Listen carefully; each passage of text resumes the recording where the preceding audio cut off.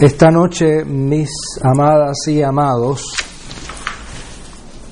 tenemos nuestra reunión alrededor de la Escritura y esta noche es una narración bastante extensa que si la cortamos no le hacemos justicia. Es una narración que vale la pena poder disfrutarla completa y proviene del Evangelio según Juan, el capítulo 4, los versos desde el 7 hasta el verso 42. Y para las hermanas y amigos que se conectan a través de la tecnología, les saludamos en el nombre del Señor, como siempre, y recordamos que la lectura que hoy estamos haciendo proviene de la traducción de la Biblia Reina Valera Contemporánea, Juan capítulo 4, versos 7 al verso 42.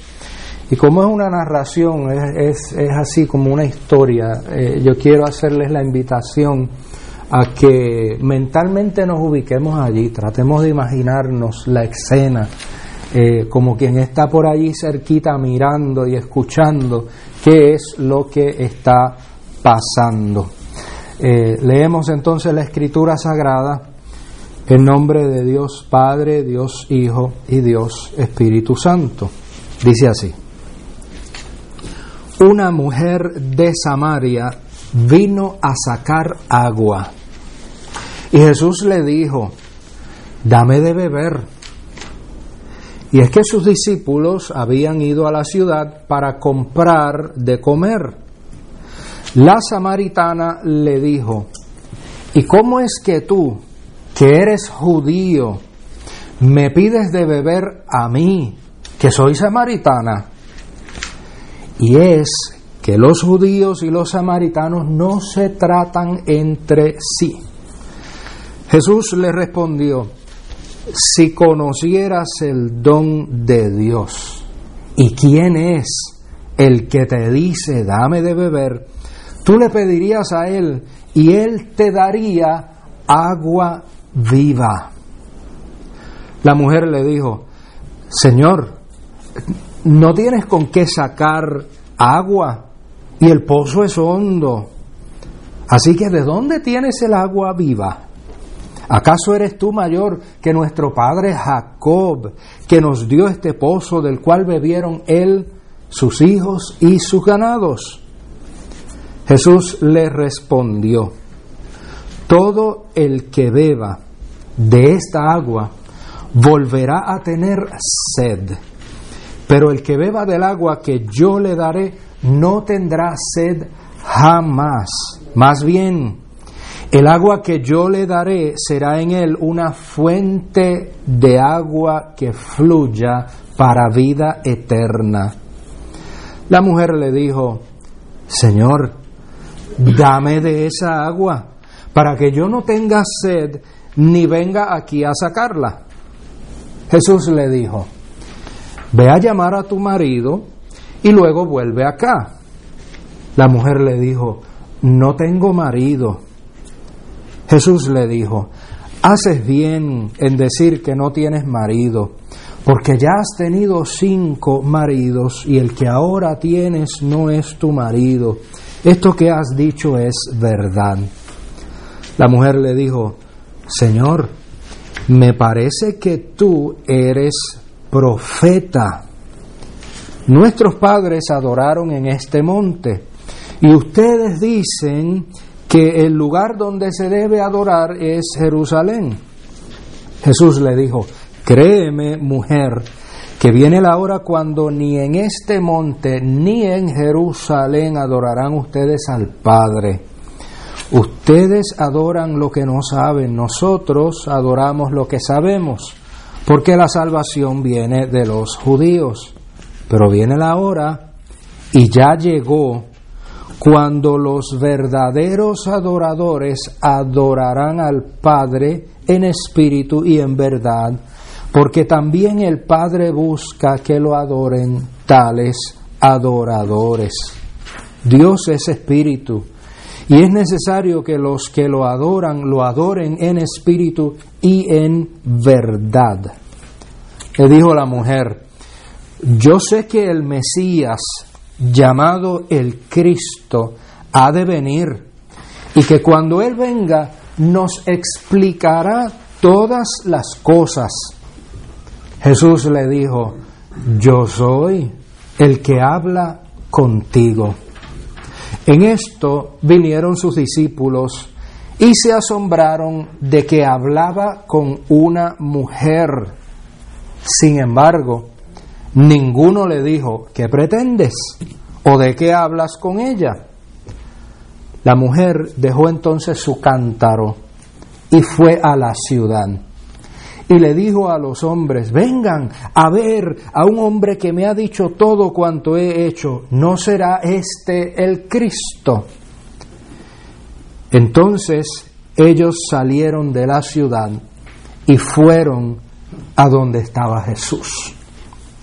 Mientras tanto, con ruegos, los discípulos le decían: Rabí, come. Pero él les dijo: para comer, yo tengo una comida que ustedes no conocen. Los discípulos se decían unos a otros: ¿alguien le habrá traído algo para comer? Jesús les dijo: mi comida es hacer la voluntad del que me envió y llevar a cabo su obra.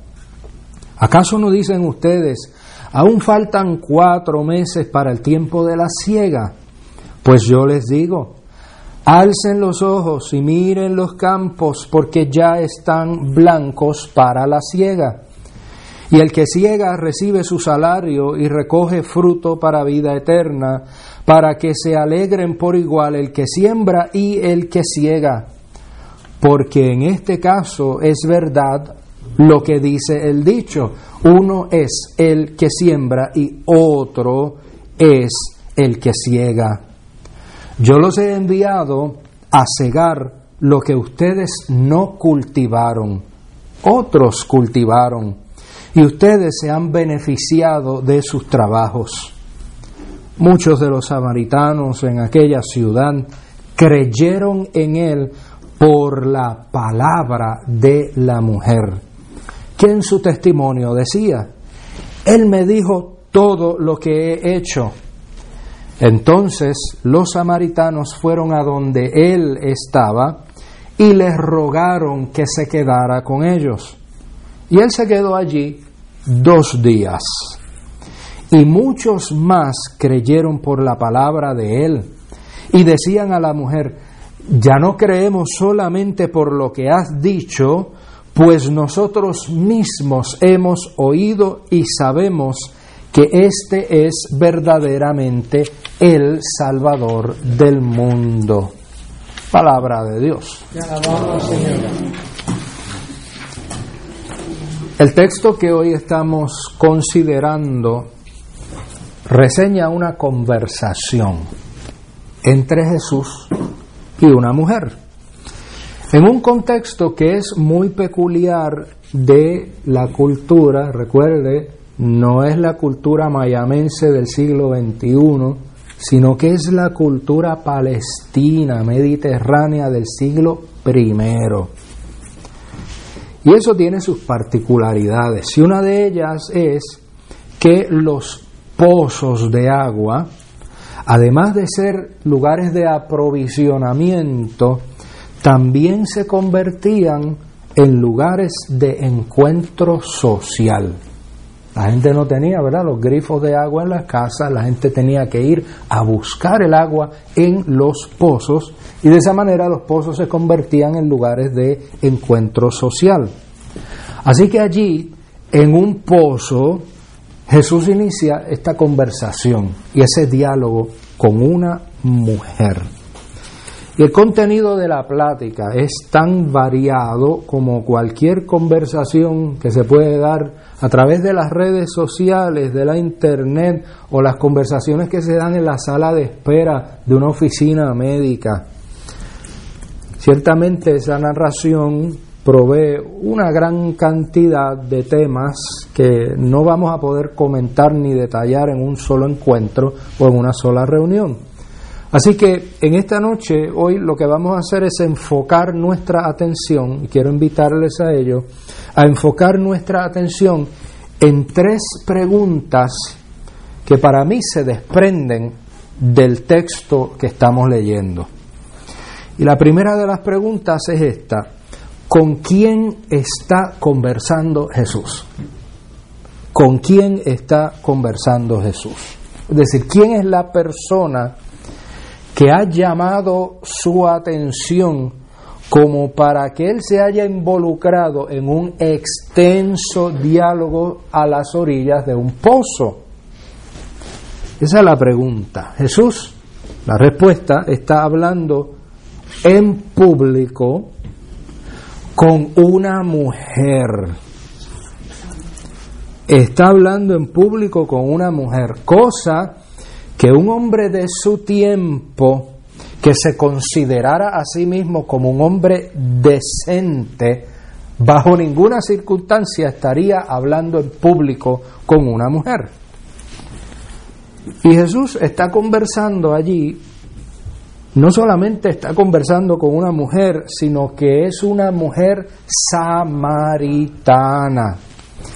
Y debemos recordar, y de eso hablábamos el domingo pasado un poquito, que por serios prejuicios históricos, los judíos y los samaritanos no se llevaban bien, a pesar de tener un origen étnico común.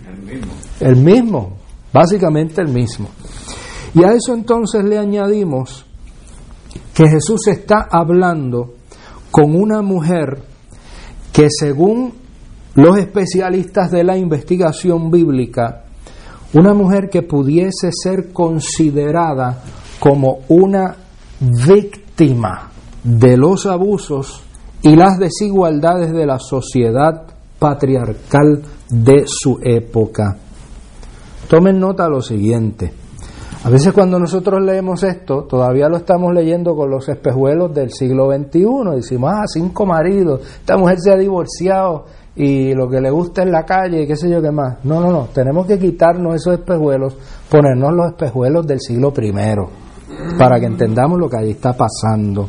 Porque en aquel contexto, una mujer no podía decidir divorciarse, porque eso era un privilegio exclusivo del varón.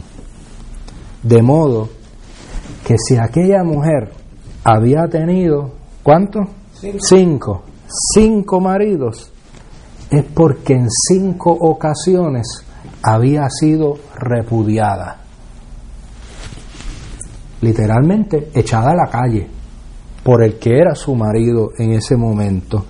Esa mujer es una mujer que ha sido desamparada por 5 hombres que alguna vez le prometieron hacer lo contrario, es decir, cobijarla, cuidarla, atenderla. Es una mujer que había sido usada y había sido descartada como si fuera un objeto desechable, como quien saca uno de esos pañuelitos como los que están allí, ¿no?, de los Kleenex, estornuda y lo bota. De esa manera esa mujer había sido tratada. Ahora bien, observamos que Jesús rompe con los patrones y con las tradiciones de su tiempo, como solía hacer. Usted sabe que Jesús no hubo manera de meterlo en la cajita esa cuadrada que las sociedades nos inventamos para encerrar a la gente. Así que Él rompió con los patrones y las tradiciones de su tiempo. Él no menosprecia a esa mujer como el resto de la gente probablemente lo hicieron. Él no avergüenza a esa mujer. Él tampoco la señala ni la condena. Él tampoco la juzga y Él tampoco la humilla. Jesús trata a esa mujer con dignidad, la trata con respeto y la trata con compasión. conversa con ella y le ofrece lo que jamás se le había ofrecido antes, la oportunidad de beber de la fuente de abundante vida. Y en relación a este aspecto, yo quisiera añadir un comentario. Los discípulos, vimos en la narración, ellos están observando. Y ellos observan a Jesús hablando con la mujer y se extrañan, dice el texto. Y se sienten extrañados. Oye, mira, ahí está Jesús hablando con una mujer en el pozo. Se sienten extrañados, pero ellos no se ocupan de clarificar lo que están viendo. Un detallito muy interesante en esa narración. Les extraña, pero no se preocupan en clarificar qué es lo que ellos están viendo. Y es importante observar lo siguiente: los pozos, en este caso el pozo, ¿no?, como un lugar de interacción social, implicaba muchas veces el lugar de encuentro para concertar citas de carácter romántico. Y eso en todas las sociedades y todos los pueblos las hay. En mi pueblo, hacen, ¿verdad?, siglos, era la plaza pública. Allí era que estaba, casi siempre estaba la iglesia católica al frente, la plaza de reunión, la farmacia, el banco, las tiendas, y allí era que la gente, y el parque, y la gente, allí era que la gente iba, ¿no?, a establecer sus relaciones y sus transacciones. Pero en este tiempo eran el pozo. El pozo era el lugar de encuentro, de interacción social. Pero de nuevo, muchas veces implicaba también ser el lugar de encuentro para concertar citas de carácter romántico. De modo que lo que los discípulos están mirando y lo que ellos están observando es algo que a todas luces les parecería cuestionable que un rabino, un maestro de Israel, como ellos identificaban a Jesús, estuviera haciendo eso. Está en el pozo, está hablando con una mujer. Y a pesar de que a ellos les parecería eso cuestionable, aún así, ellos prefieren permanecer en el terreno de la suposición silenciosa. Ellos ven, ellos les extraña, pero no dicen nada ni le preguntan a Jesús. Claro está, todo el mundo sabía el tipo de conversación que tendría un hombre con una mujer a la orilla del pozo. Así que mejor ni preguntar.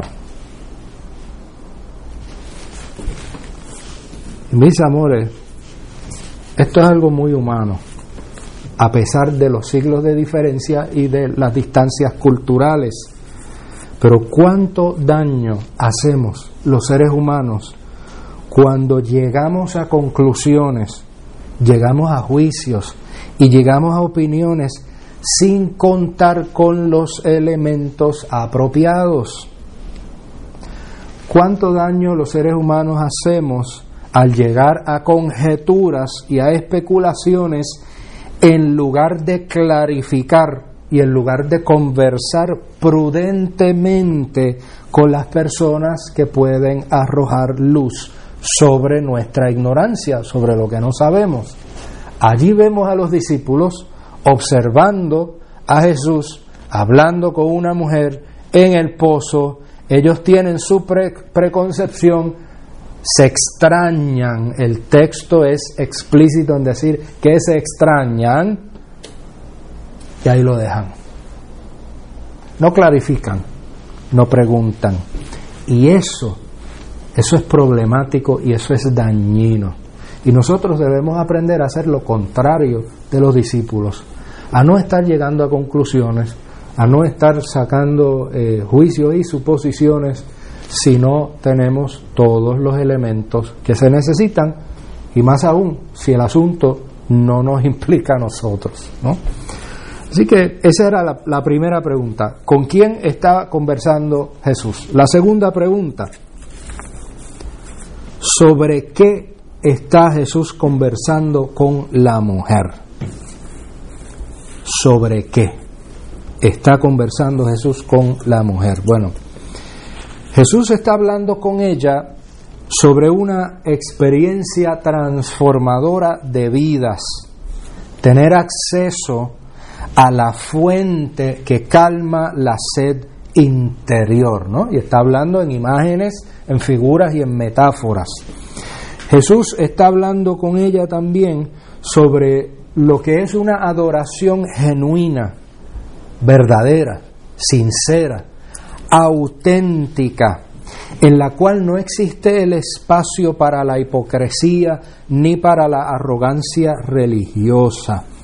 Jesús está hablando con esa mujer de una vivencia que no está amarrada ni a estilos ni a lugares particulares. Jesús está hablando con esa mujer de una experiencia de integridad, de una vida completa, íntegra, al estilo de Jesús. Esa es la segunda pregunta. Y la tercera pregunta es: ¿cómo reacciona la mujer al conversar con Jesús? ¿Cómo reacciona la mujer al conversar con Jesús? En el transcurso de esta conversación o del diálogo, podemos identificar y podemos observar que está ocurriendo una evolución en la manera en que la mujer percibe a Jesús. De un hombre común, que es con quien ella tiene su encuentro inicial, lo empieza a percibir como un profeta. Pero después de haberlo percibido como un profeta, lo empieza a percibir como el Mesías Salvador. Así que tiene esa evolución de hombre común a profeta y entonces a Mesías, a Salvador. Y de ello debiéramos aprender que nuestro entendimiento del Señor y la manera en que experimentamos al Señor es algo que va madurando en la medida en que le vamos conociendo y vamos relacionándonos con el ser divino. Si usted se encuentra con gente que dicen: mi manera de ver a Dios ha sido de esta manera y nunca va a cambiar, pues esa persona se quedó frisada en el tiempo, porque decimos y afirmamos que Dios no cambia, pero nosotros sí. El ser divino es el ser divino, pero nuestra manera de percibir al ser divino y de nuestra manera de entender a Dios y de comprender a Dios y de relacionarnos con Dios, eso tiene que ir evolucionando y tiene que ir cambiando. Y esto es lo que observamos en tan poco tiempo en esa conversación de la mujer con Jesús. Conoce primero a un hombre, luego lo conoce como profeta y finalmente lo conoce como Mesías Salvador. Ahora, a eso le vamos a añadir que el texto bíblico nos informa no solamente que el entendimiento de la mujer sobre Jesús ha ido evolucionando y cambiando, sino que entonces ella se convierte en testigo del Señor. Y que por causa de su testimonio, la comunidad entera es entonces impactada y es bendecida. Y de esa manera observamos entonces que una mujer samaritana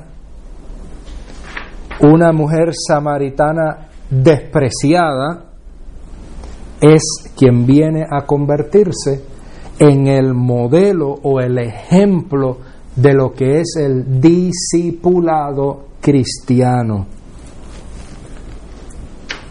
No son los religiosos del tiempo de Jesús. Es de nuevo, en este caso, una mujer samaritana y mujer despreciada.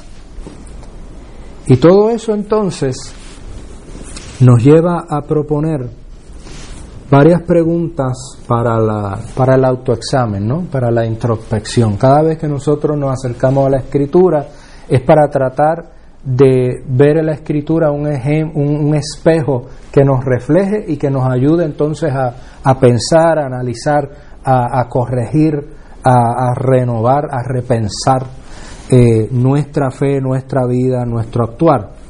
Así que con eso en mente, pues compartimos algunas preguntas para nuestro ejercicio de nuestra introspección de cara a lo que el texto nos testifica. ¿Somos nosotras o somos nosotros testigos del Señor Jesús? Aquella mujer se convirtió en testigo del Señor Jesús. Y esa es la pregunta para usted y para mí. ¿Somos nosotros testigos del Señor Jesús? Nos ocupamos de hacerle saber a familiares y amigos cuán hermoso es experimentar a Dios en nuestras vidas. Cuán hermoso es experimentar al Señor en nuestras vidas. ¿Somos sus testigos? Eso es una primera reflexión. Otra reflexión: somos personas que llevan vidas auténticas, donde la adoración, que fue uno de los temas que Jesús conversó con la mujer, donde la adoración, más que ser un conjunto de rituales, es un estilo de vida consistente con la manera de ser de Jesús.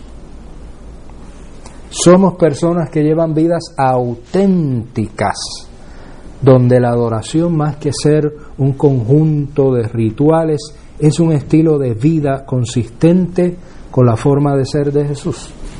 Esa es la segunda. Y una tercera reflexión: ¿qué Jesús es el que estamos presentándole al mundo? ¿Qué Jesús es el que le estamos mostrando al mundo? ¿Es un Jesús insípido?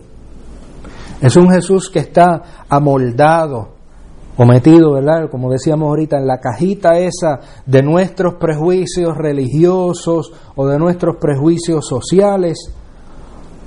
¿O es el Jesús que con una compasión soberana extiende el regalo de vida a toda persona sedienta, indistintamente de su condición humana? Esa es otra pregunta. Y a la luz de todo esto, la Escritura entonces nos invita a ver al Señor con nuevos ojos, como les decía ahorita, poniéndonos otro lente. Nos invita a ir más allá de las barreras injustas que nosotros levantamos para alienar a todas aquellas y aquellos que no consideramos como dignos. La Escritura nos invita a sumergirnos, para usar la misma metáfora, ¿no? Sumergirnos en la fuente de vida eterna y en palabra y acción poder testificar que hay agua de vida suficiente para todas y para todos por igual. La Escritura nos exhorta, nos interpela, nos llama, nos sacude, nos invita, nos empuja a salir de nuestros propios monasterios personales de religiosidad individual y nos invita a acercarnos a los pozos de nuestro tiempo donde la gente tiene su vivencia común, salir de esos encierros en los que nos metemos y estar donde está la gente, como Jesús lo hacía, de la manera en que Jesús lo hacía. Así que, como Jesús salió al encuentro de aquella mujer en el pozo, nosotras y nosotros somos hoy llamados a salir al encuentro de nuestro prójimo en la vivencia del día a día, en las experiencias cotidianas. Y así como la mujer se convirtió en portadora de la buena noticia del Mesías, nosotras y nosotros también somos llamados a ser testigos de aquel que con amor, con compasión, nos encuentra, nos acoge y nos transforma. Que el Señor así nos ayude, y extiendo entonces la invitación a todas y a todos a que volvamos sobre ese texto y usted haga el ejercicio de póngase en los zapatos de aquella mujer y encuéntrese también con Jesús. Y estando en los zapatos de aquella mujer, pues entonces siga también el ejemplo de lo que ella hizo como resultado de su encuentro con Jesús. Así que un abrazo, me despido de las hermanas y los hermanos en la distancia, hasta la próxima vez que nos volvamos a conectar. Muchas bendiciones para ustedes y para sus familias.